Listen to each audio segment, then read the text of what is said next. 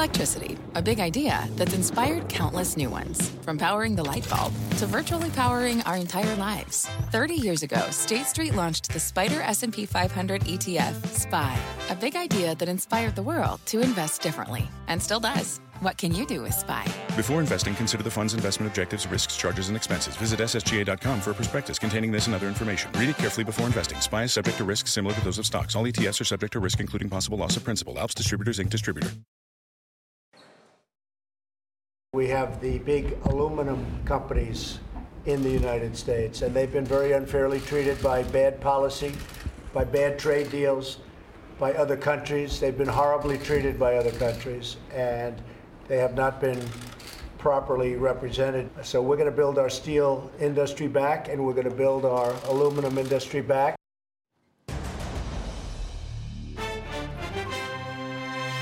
All right, those were the words that took down the market today. The Dow sinking more than 400 points. At one point, it was down nearly 600 at the lows.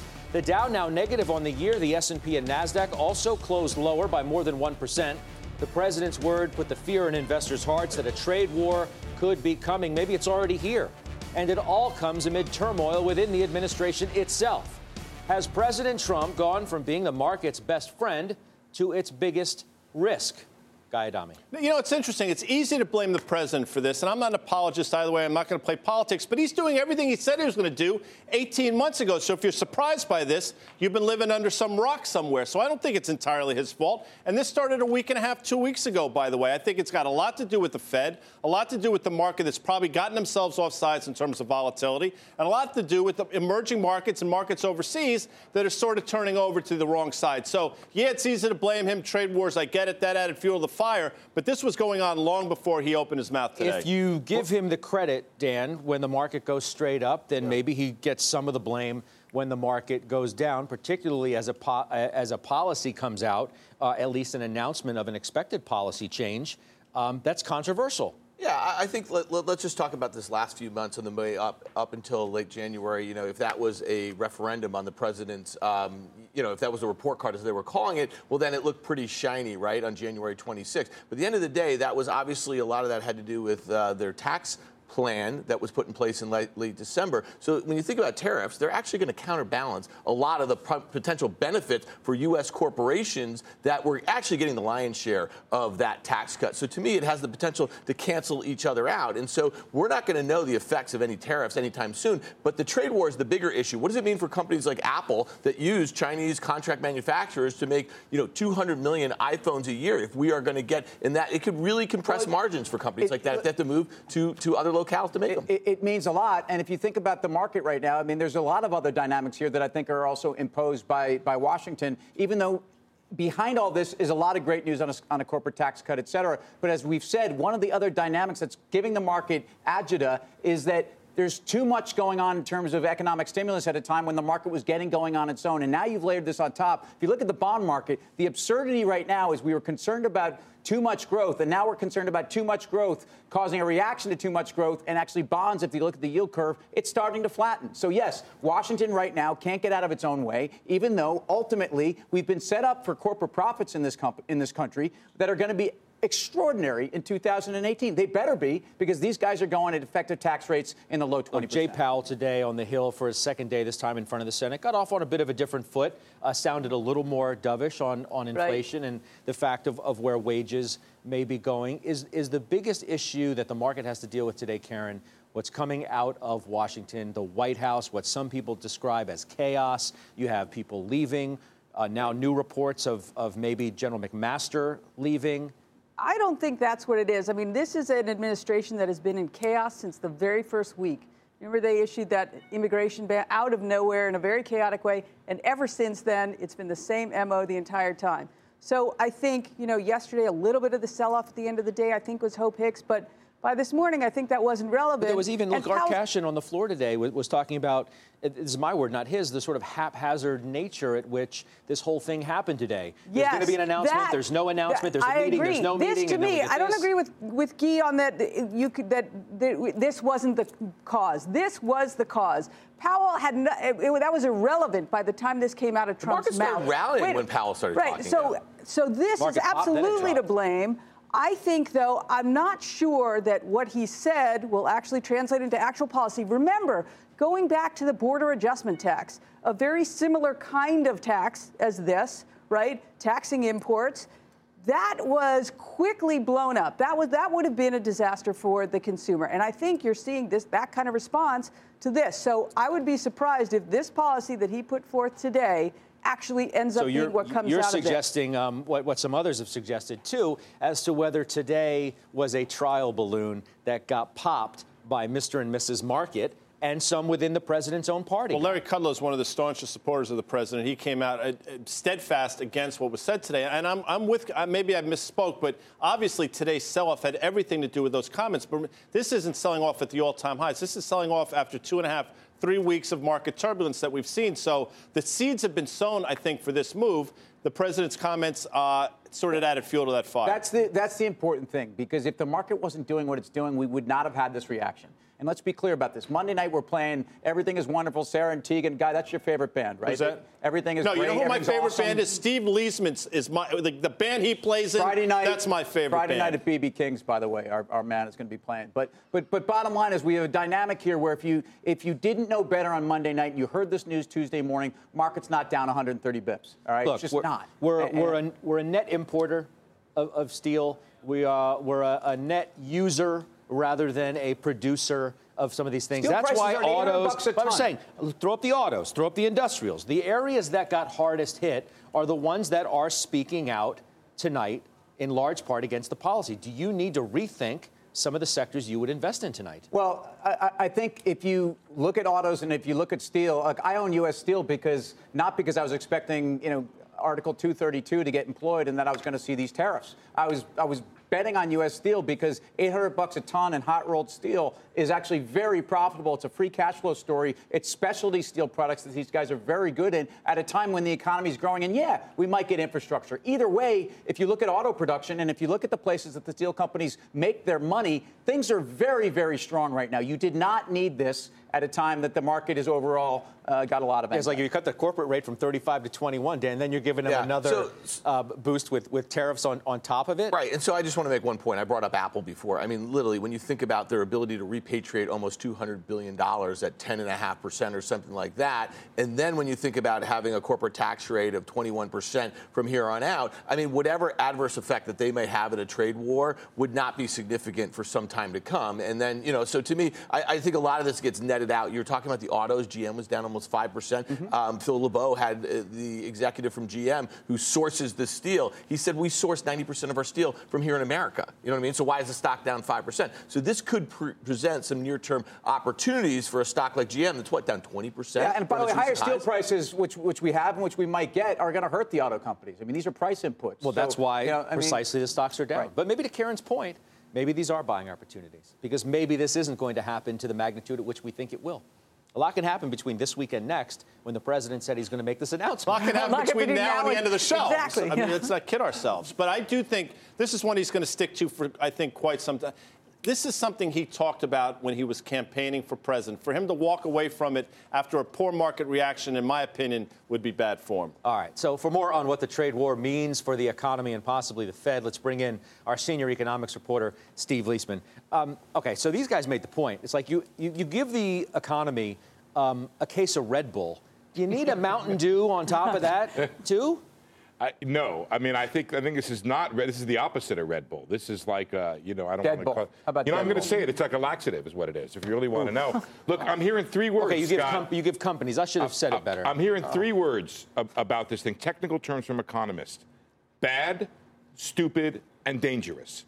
This is seen as one of the worst possible policies that any president could ever enact. And I have a chart, Scott, to show you how stupid the market thinks this is. Okay. I want to show you the market cap gain in steel stocks today. Okay, there's the loss. There's the loss, 328.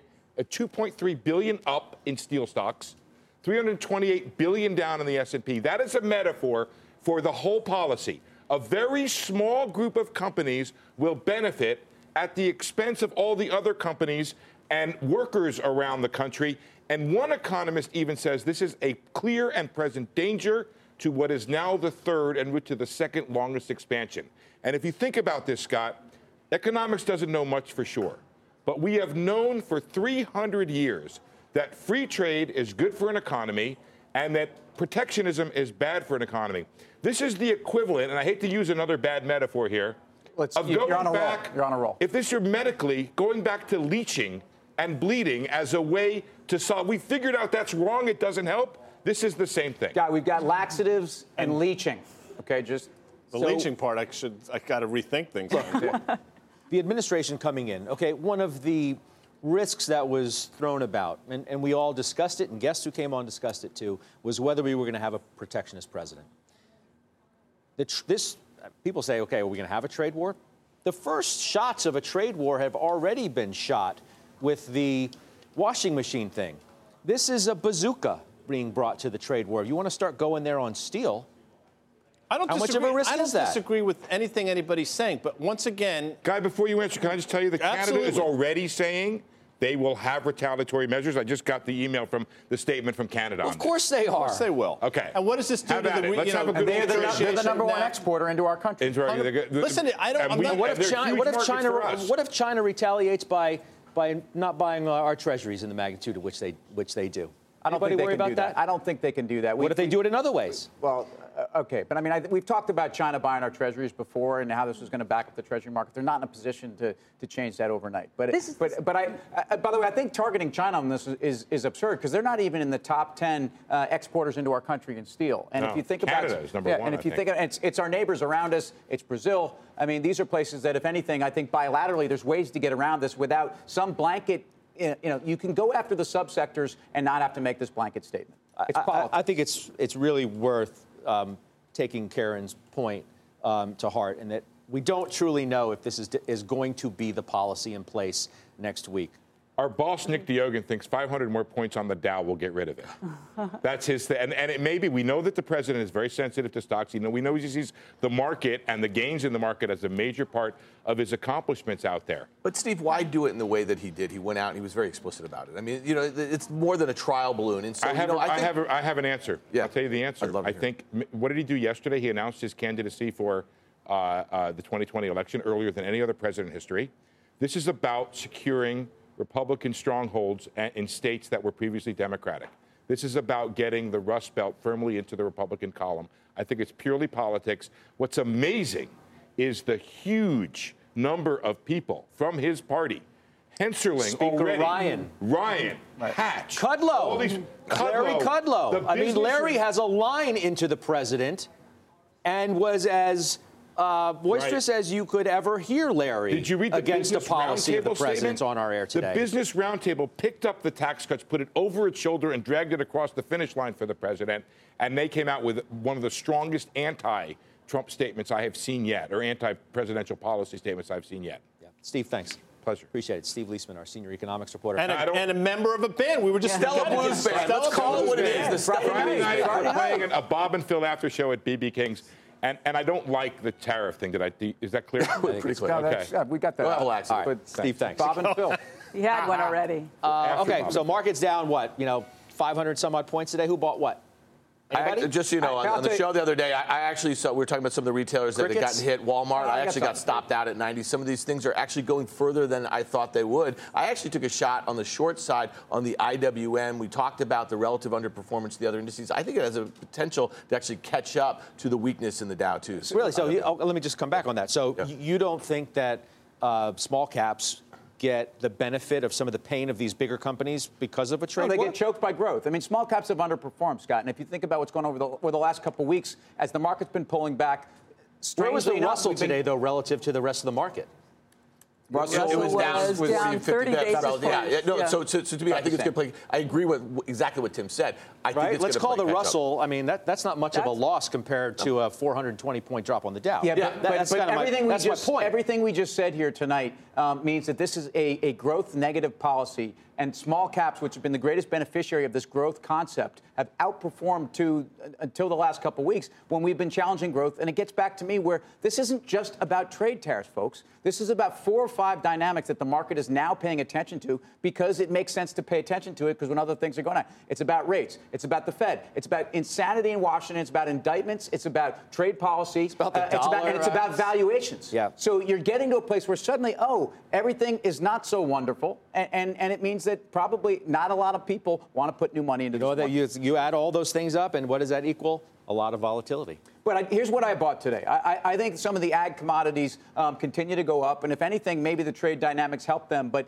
names like Mosaic, Monsanto have lagged this commodities rally. But I would continue to be watching a couple of the bellwethers. Watch the Glencore, watch the Aussie dollar. These are things that are very important. All right, coming up, check out the retail movers after hours. Nordstrom sinking, Gap soaring.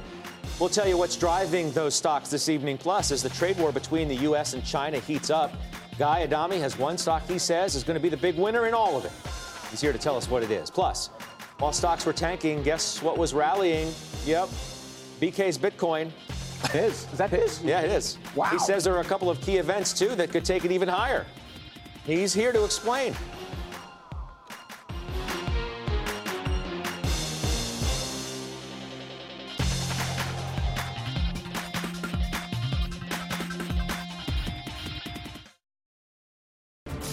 All right, welcome back to Fast Money. I have a double dose of retail earnings tonight. Nordstrom and Gap heading in opposite directions following their reports. Kate Rogers back at HQ with more on both. Kate? Hi, Scott. Well, we're going to kick it off with Nordstrom. The retailer missed on earnings but beat on revenues. Their comps were up 2.6%, but they had mixed guidance for 2018, predicting 2018 comps will be up between 0.5% and 1.5%. Now, on the earnings call, they mentioned they wouldn't go into any comments on reports of the company trying to take itself private, but they did say they would continue to invest in their omni-channel capabilities to reach customers on a broader basis in multiple ways. Take a listen. Customers spend nearly 70% more when shopping us through multiple touch points.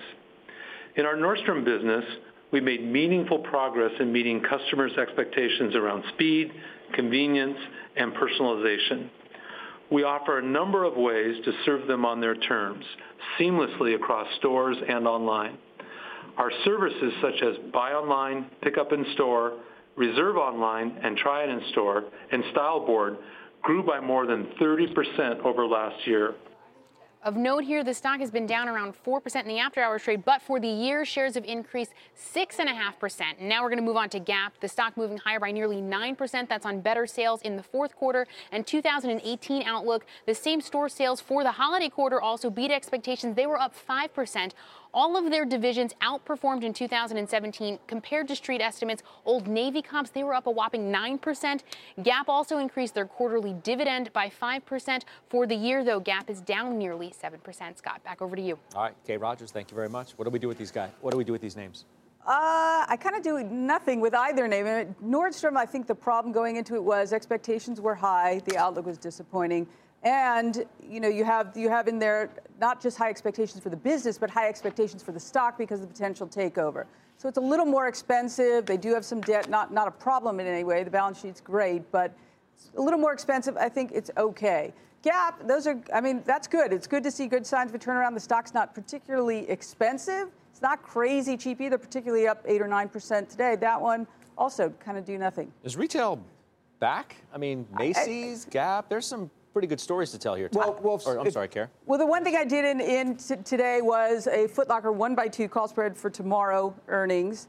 I think expectations are somewhat. What do you think this is options action? I'm doing it early. It's a preview. Oh, okay. 5:30 show. Okay, cool. That's tomorrow, 5:30.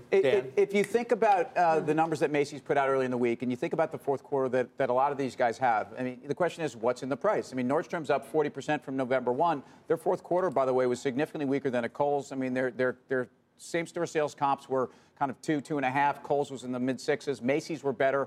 And I think there's more catalysts in other places. I will say those people that are playing Nordstrom's for a private takeout, it's the wrong reason to own this company.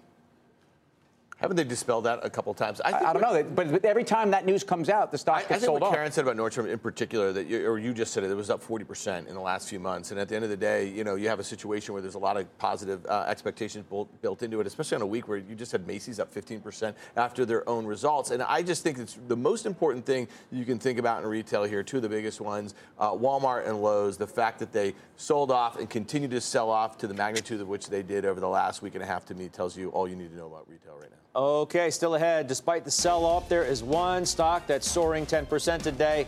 Guy Adami says this is just the beginning of a major run. Oh, there you are. That guy right there, the one waving. He's going to tell you the name. In the meantime, here's what else is coming up on Fast. Nobody move! This is a raid! The government is cracking down on Bitcoin. But to resident crypto expert BK, Uncle Sam is missing something big. He'll explain what that is. Plus, as the market continues to sell off, so-called safety stocks are getting slaughtered. So where do you hide now? The traders will tell you when Fast Money returns. Fast is going west, heading to San Francisco in search of digital gold. We're at the most important blockchain conference in America to talk to the biggest names and investors in Bitcoin, including Chamath Palihapitiya of Social Capital, the CEO of Ripple, and the president of Coinbase, for one explosive hour that will rock the crypto universe. That's next Tuesday at 5 p.m.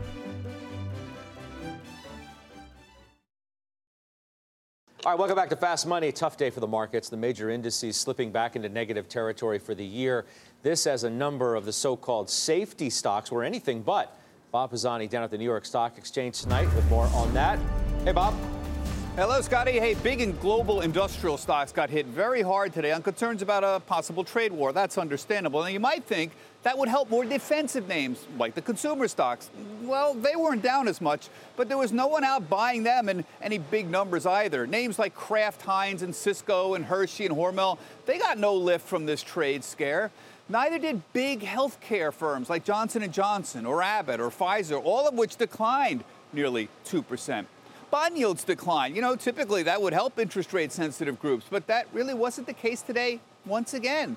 So real estate investment trust, this is the worst performing sector in the S&P this year, down nearly 10% for 2018. Didn't help. Even here, big names like Boston Properties and Avalon Bay, Vornado, they couldn't get into the green. Others like GGP, Equity Residential, barely in the green, but the volume was very light in all of the REITs today. This is part of a trend that's been going on all year. Despite the chaos in early February, traders have stuck with cyclical names like technology, consumer discretionary, all year on the global economic expansion story. Now, safety stocks like REITs and telecoms and utilities have been clobbered by rate concerns, obviously, but consumer staples have also been hit separately as the value of consumer brands has declined under assault by Amazon and others. A well-covered story there as well. Companies like Hershey, Kraft, Heinz, Procter & Gamble, they're all down double digits this year and are within a point or two of 52-week lows. Even an old stalwart like Clorox is just about 4% off of its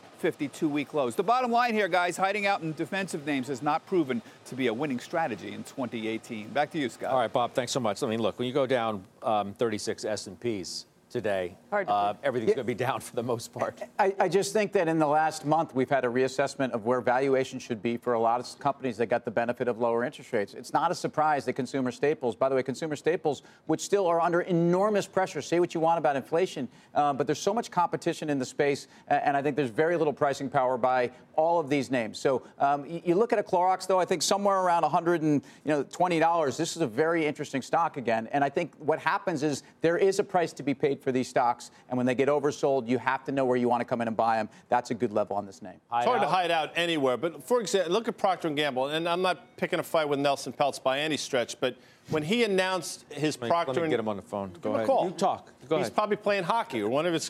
At any rate, when he talked about the Procter & Gamble stake, the stock was either side of $90, might have been $91.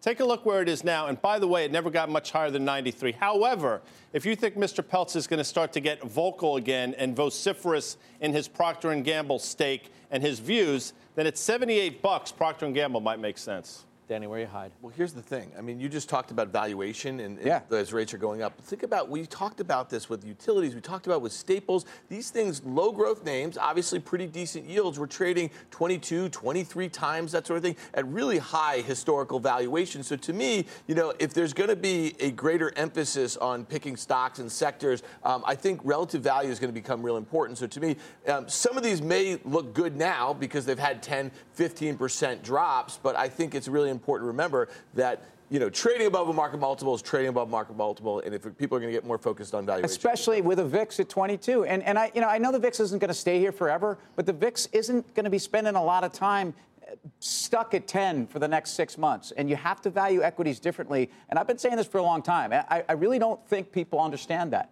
It's about risk and it's about standard deviations. That's how you value stocks. And I think, especially with staples names, which are supposed to be defensive and conservative, they're even worse. So what's our value, Gal? You're the value investor on this desk. Well, to me, the volatility changing between 22 and 10, that's an enormous move. I think we get halfway back there. But I mean, for me, if you don't sell it, you're basically buying it back. At the end of the day, you're buying everything you own, which I did. You know, today's going to be an awful day for me with the one exception, Golar MLP up 6%, overdone to the downside. I like what I own. I like Google. Got just absolutely obliterated today. I like the banks. I'm sticking with them. You know, I'm okay with a little bit of volatility. All right. Well, one trader just cashed in on a group of safety stocks. What'd you see today? Yeah, so it was in the XLU. We were just talking about valuation. Yeah, there we go. Right here. Yeah, for real. Tune in again tomorrow, 5:30. So here's the thing. XLU, it's down 15% from the all-time highs it made in November. It's down 7% on the year. Put activity was 4 times that of calls today. And it looked to be a trader moving out of selling to close some of the March 49 puts. That when the stock was trading around $49. There's about 28,000 that were sold for about 90 cents. And what's really interesting when you look at this thing, if you're looking for valuation support, you got a lot more now than you did a couple months ago. And we also have, look at that 5-year chart. If you back it out to 10 years, it's still on that same uptrend. So this trader may be viewing the fact that they own these puts against the XLU. Maybe they're looking for a bounce off of that uptrend. So to me, that looks like a pretty decent level if you are looking to hide out and buy something that's been hit pretty hard. All right. Well, for more options action, don't forget, check out the full show. As we've said multiple times already tonight, 5:30 p.m. tomorrow. Don't miss it. Still ahead tonight, right here. It's the new buzzword in Bitcoin that everyone in crypto is talking about, and it could have big implications for the space. We'll give you the details coming up, plus one stock soaring more than 10% today amid all of the market turmoil. And Guy Adami says it's about to break out even higher. He's going to give us the name when he delivers his fast pitch. More fast money is straight ahead.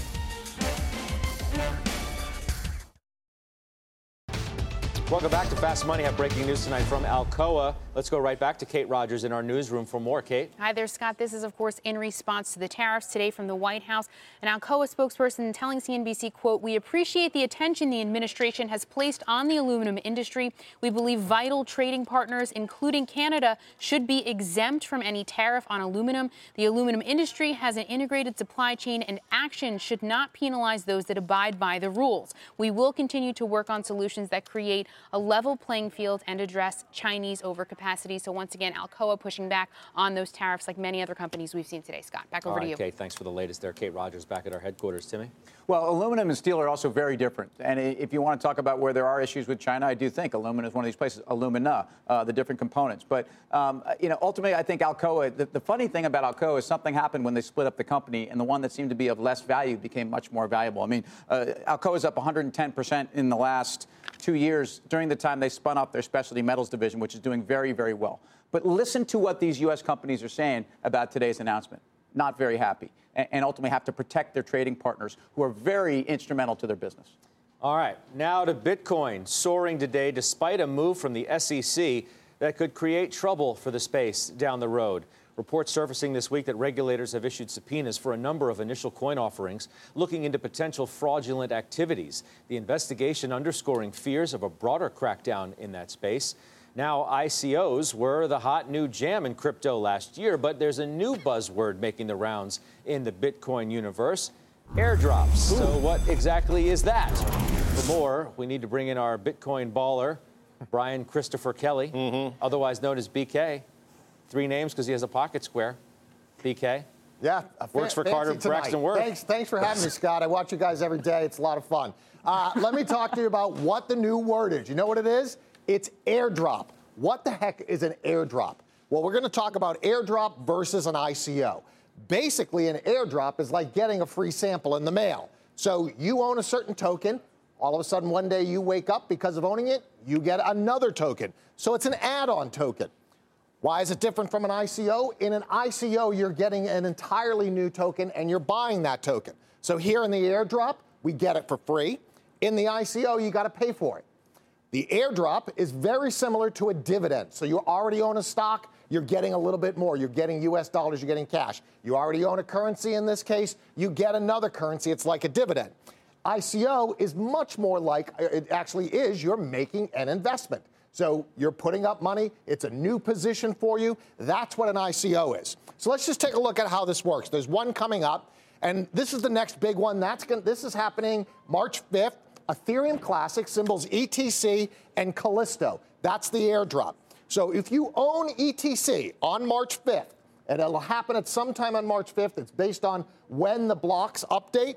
But for every ETC you own, you're going to get one CLO, which is Callisto. And Callisto's a new blockchain. They're going to do some testing on it and try to upgrade Ethereum Classic with it. But it could have value. If it gets on exchange, it could have value. And that's why people like it. So let's look at what's happening here with Ethereum Classic price. You can see it's been in a bit of an uptrend here, right? And we've seen that. This is everybody buying into Ethereum Classic to get the Callisto airdrop. So here you are. You own Ethereum Classic. You own 10 of those. You're going to get 10 CLL on March 5th. And that is the new hot thing called an airdrop. Anybody have a question for BCK? Sure, Beek. So let's think about this. When you're an equity investor and you get a dividend, some people like to invest it. They put it right back in the stock. What do you do with these airdrops? Are you going to put it back in, the cash back into the original? Do you hold on to them? Is there some sort of unique value to this airdrop and that you want to hold on to it? Right. So there is actually a value, and it's another coin. It's almost like getting a stock dividend or a spin-off in another company type of thing. So, you might own IBM and they spin something off as a special dividend, you get that. So it's not like you get US dollars you can reinvest back in. And some of these airdrops, the better ones, the ones that are real projects, actually do have value and begin trading on exchanges. You didn't like the BCK thing? I like the BCK thing. No, it's very, very smart of you. You like it? Just like my suit. Yeah, is that a suit? Square. Do they make that for men? It's a onesie. Kidding. All right, BCK. We'll see you soon. Thanks, Scott. You on options action tomorrow night? Are you? No. All right. Thanks. You goodbye the guest, and then you brought him back. Well, because he's right there. Oh, I am? I was going to promo the show again. Still ahead, the billionaire battle between Ackman and Icon over Herbalife. It's over. Icon taking a victory lap on the halftime report earlier today after Ackman told me he threw in the towel on his losing bet. True to form, he had some very colorful comments, did Carl. Plus, Guy stepping up to the plate, getting ready to pitch one stock he's calling a home run for investors. And get this, it was up more than 10% today. He'll give us the name right after this pitch.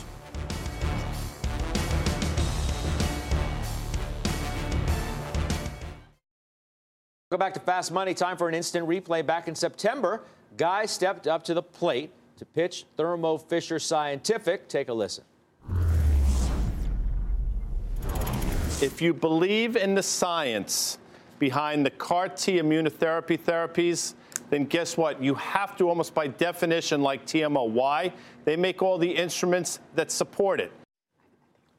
Great call, Guy. Oh, stop. I mean, they're so insincere, but go ahead. Well, since that call, TMO has rallied 8%. Uh-huh. Whopping 8%. Oh, listen, first of all, wise guy. I think I sense some sarcasm. I think it was trading about 190 or so. You look at it in but earnings, which was for a year. About a month ago, the reported earnings, this was a $225 stock. That was a significant move, Scott. Even I can do that math. Obviously, the sell-off in the stock has been commensurate with the rest of the market. But all the reasons I liked it then still exist now, including valuation. So despite this market sell-off and the markets that we find ourselves now in turmoil, I think TMO is still a decent play. All right, Guy. Well said. Thank you. Thank you, Tim. You got it.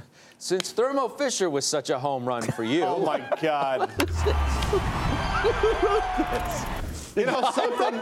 Just stop. You can stop right now. I mean, such a home run for you, Guy. Yeah. What will you pitch us now? Thanks for asking me, Scott. I appreciate it. Well, and my Guy. power pitch for you now is the following, or the fast pitch we now call it, is the following. Now, you're going to say to me, Guy, this stock had a tremendous move today. And I'm going to say, you're right, Scott. But my pitch is, roll it, slide it, Earl, Cleveland Cliffs. And why is that? Well, with the president's comments today, you have a significant tailwind for the steel, not only Cleveland Cliffs, but the entire sector. By the way, you've had tailwinds for a while now. Competitive valuation. Listen, you're not necessarily buying these companies on valuation. It sometimes is a fool's folly. I mean, you could have gotten obliterated in names like U.S. Steel if you bought it on valuation a year and a half ago. But at this level, it's too compelling to ignore. And there is a high short interest. What does that mean? I don't think President Trump is going to back down from this tariff thing for quite some time, which means the shorts in this sector are going to be forced to cover. The stock closed today at $7.75. I think Credit Suisse just put a $9 price target.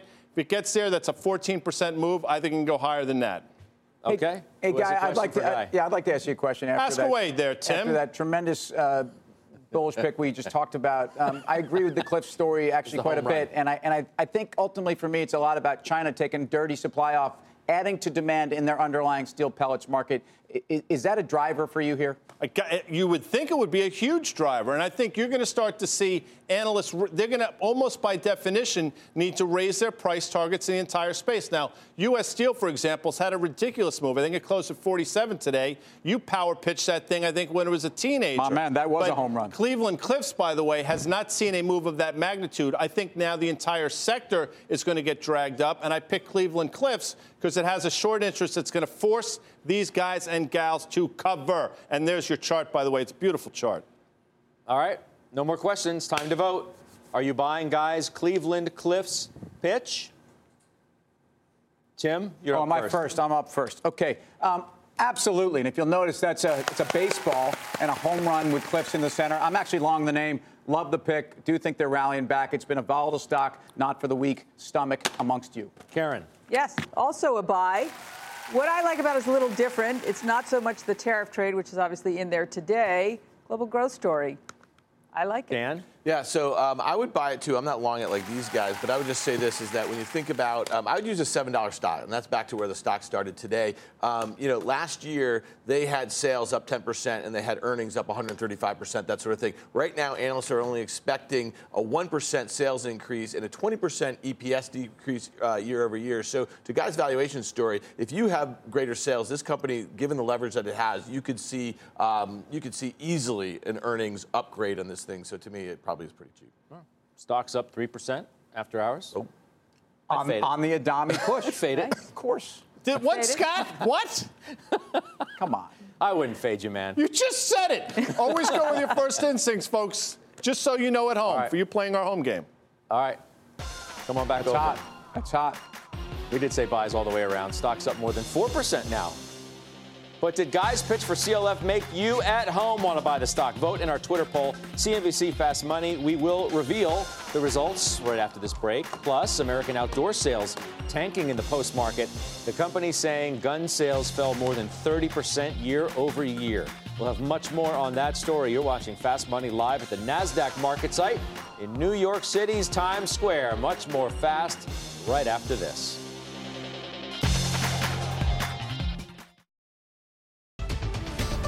Welcome back. We have a news alert this evening on Blackstone. Back to Kate Rogers with more details. Kate?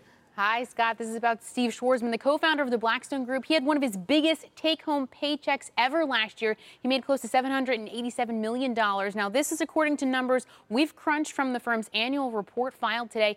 To break this down, $661 million of this was paid out in dividends from his partnership units. This, of course, fueled a lot of the payout, while $125.5 million was in total compensation, bringing us to $786.5 million total take-home from Blackstone for 2017. For Schwarzman. Now, that sounds like a lot of money, but in 2015, he pulled in a total of $811 million or so per Reuters. Now, for the year, the stock is up 11%, but for last year, they were up about 24%. Back over to you. Wow. Kate, thank you very much. Can't trade that one. Good to be the king. Good to be the king. I was thinking the exact same thing. Well, I think, and it's funny because as we often talk about stocks amongst us, Guy was talking about Blackstone earlier in the day as potentially even a final pick. Talking about a power maybe pitch, a power yes. pitch. But ultimately, but the story on Blackstone is this is an environment where these guys are seeing a lot of exits on private equity. Their core business in terms of AUM has some issues in terms of compression on fees, but these guys are in the right places at the right time. It's still a great environment for them. All right, let's switch gears. We have an earnings alert on American Outdoor Brands, formerly Smith & Wesson. Let's go to Brian Sullivan back in the newsroom for those details. Hey, Brian. Hey, Scott. Yeah, we're talking about American Outdoor Brands. Not a very big company, obviously, because the gun debate, the gun discussion has been very much in focus as well. American Outdoor Brands, forget about earnings per share. They're a penny better, but what you want to focus on in sales, because they came in well short of expectations. 172 and change was the estimate. That's on $1 million basis. They came in at 157 million. Worst, their guidance was for sales around 600 million this year. Put that in context. They did 900 plus million in sales just 2 years ago. So sales down more than 30%. Their guidance was not what Wall Street expected. That stock, last time I checked, was down sizably after hours. Now, what everybody was wondering on the call, and it is still going on, by the way, was how much some of these big box stores like Dick's and others coming out and saying they're not going to sell AR-15 style rifles is going to impact sales. Well, that was asked directly, and the CEO of American Outdoor Brands, a.k.a. Smith & Wesson, said not much because it's tiny. Listen to this. The statement made by Dick's that they will not be selling modern sporting rifles immediately. So we've looked at what percentage of our sales overall for the company were as a result of MSR sales to Dick's. And it's extremely small. It's actually 1/10 of 1 percentage point of our total sales.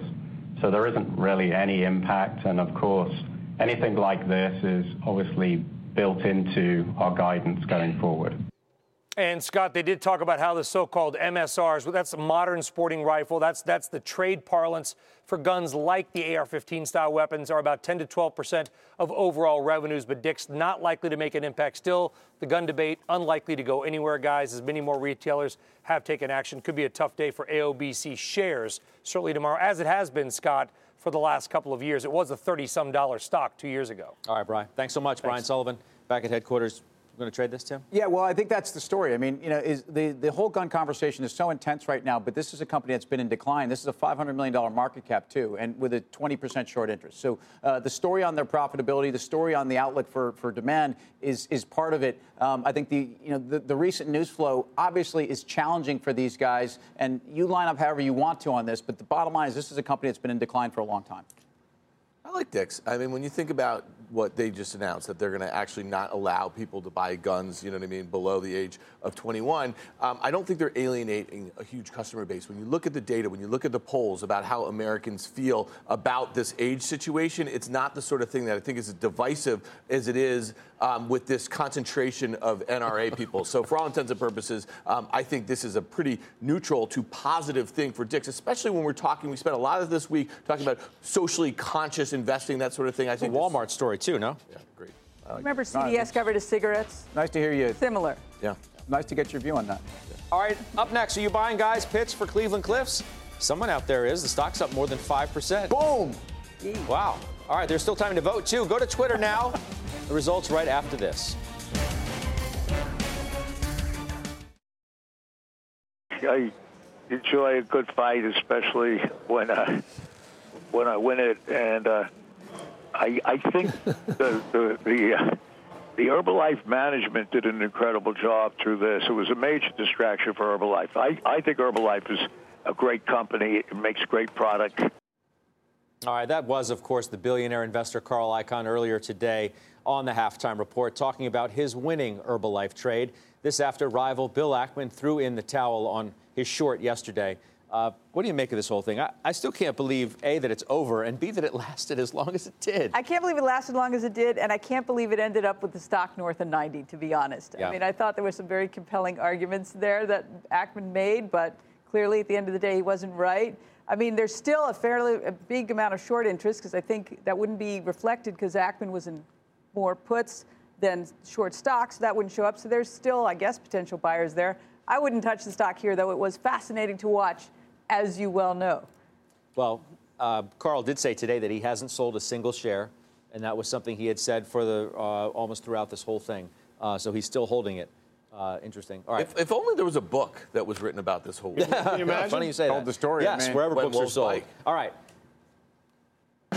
That does it for. What are we doing? I don't know. Does anyone know what Carl's favorite song is? It happens to be Tony Braxton's Unbreak My Heart, which is a huge coincidence because it's the song we play when a trader loses a pitch, which is what just happened to Guy Adami with his pitch on Cleveland Cliffs. I mean, there's a silver lining. I'm Scott Wabner. Catch Fast Money again, 5 p.m. Eastern tomorrow. Mad Money with Jim Cramer begins right now. Crazy right now. How do you land your dream job? It starts by acing the interview. Go to cnbcmakeit.com/courses to register now and learn exactly what hiring managers are looking for with CNBC Make It's new career-boosting online course, where experts share their secrets for a dynamic resume, coming across with confidence, what to wear, and more. For a limited time, save 50% with our introductory offer. Register now at cnbcmakeit.com/courses.